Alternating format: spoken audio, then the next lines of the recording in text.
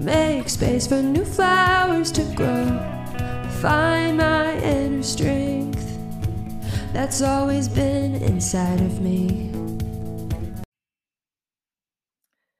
There are times in our life when we feel anything but good.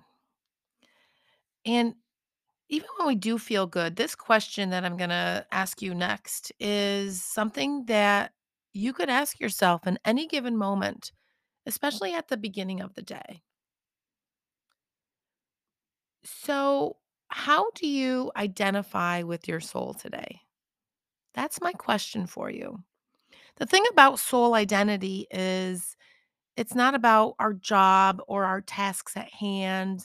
It's about our characteristics. It's about our integrity, our morals, our values, and who we are when nobody's looking.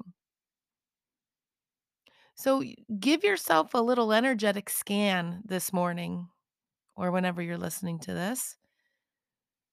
And are you calling in light or are you allowing the darkness to come forward?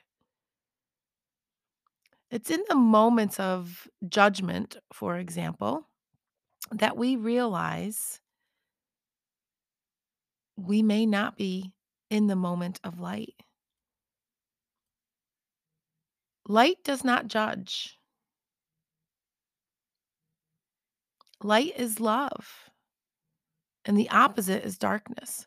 So, in those moments that you're feeling down and out, you're stepping into the darkness. And the best way to bring yourself back is to identify with your soul's light and call more of that in.